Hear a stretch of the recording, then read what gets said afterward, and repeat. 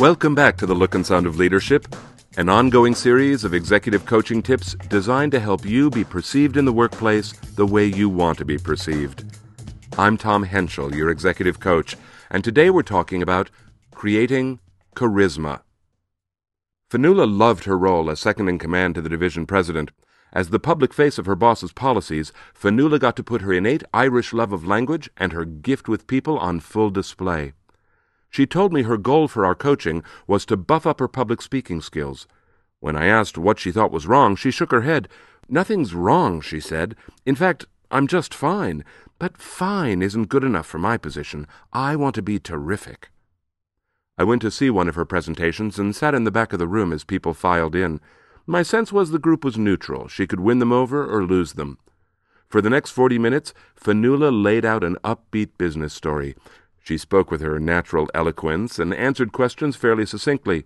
When she concluded, there was a small murmur that sounded like approval. One person clapped a couple times. Then they all filed out. In the empty room afterwards, Fionnuala said to me, "Do you see what I mean? There's nothing really wrong, but there's no fire in the room. I want those folks to be on fire when they leave." I asked Fionnuala if I could give her some feedback about the very first words she had spoken. She said sure.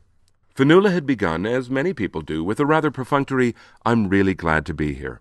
On paper, those words seemed welcoming, but when I mimicked her delivery, she couldn't help but laugh. Her voice had been flat, her face serious, and her head down as she looked at her pages. Her physical behavior had not been at all congruent with her words, a potentially damaging nonverbal message for any presenter. That small but important incongruity was the gateway to a larger issue I wanted to address with Fionnuala. I felt certain that by focusing on just one word, we could bring her comfortable simmer up to a rolling boil. The word? Joy. Speakers who exude delight are unexpected and charismatic. Nothing is more winning than a presenter who sincerely transmits the message, "I'm glad to be here." Contrast that with a speaker who takes her position at the front of the room and looks as if she's facing a group of stern, disapproving judges. She unwittingly broadcasts tension, and no matter how low the voltage, we sense it. We end up projecting onto her the very qualities she's projecting onto us. To us, she appears stern and slightly disapproving, not a recipe for success. But the person who stands before us with joy seems welcoming and undefended. She seems to convey, "I'm completely comfortable with you looking at me." The willingness to be looked at is a hurdle that trips up many speakers. When I talk with people about this, they say, "Well, I'm not comfortable being looked at. I don't even like seeing myself in photos." If this resonates with you, and if you want to achieve charisma, you have to find a way to overcome this core resistance. But how? One way is with video. Imagine that I tape you making a presentation. I'd then ask you to talk about the person you see presenting on the tape, yourself, in the third person. What would quickly become clear is that the feelings you experience while presenting don't reflect reality. The messages in your head listing all your mistakes, I was too slow or too fast or using my hands too much or not enough, are completely inaudible to me. And none of those mistakes show up on the tape. Looking at yourself on screen objectively reveals that the person on the tape isn't nearly as bad as your feelings would have you believe. The acknowledgement that you're better than you thought lays the groundwork for your willingness to be looked at, and that seed will later sprout into joy. "I'm willing to be looked at" is the first of two messages that joyous speakers convey. The other isn't about how their listeners will view them, but rather about how they will view their listeners. The message is, "I'm going to talk with you as if we're sitting in a booth at a diner, and I'm going to actually look at you and notice you, and I'm going to actually be present in the room with you."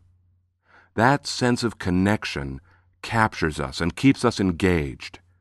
When you're in front of a group, it's no small feat to really see the people you're speaking to. To do it, you have to free yourself from any negative narration about what you see.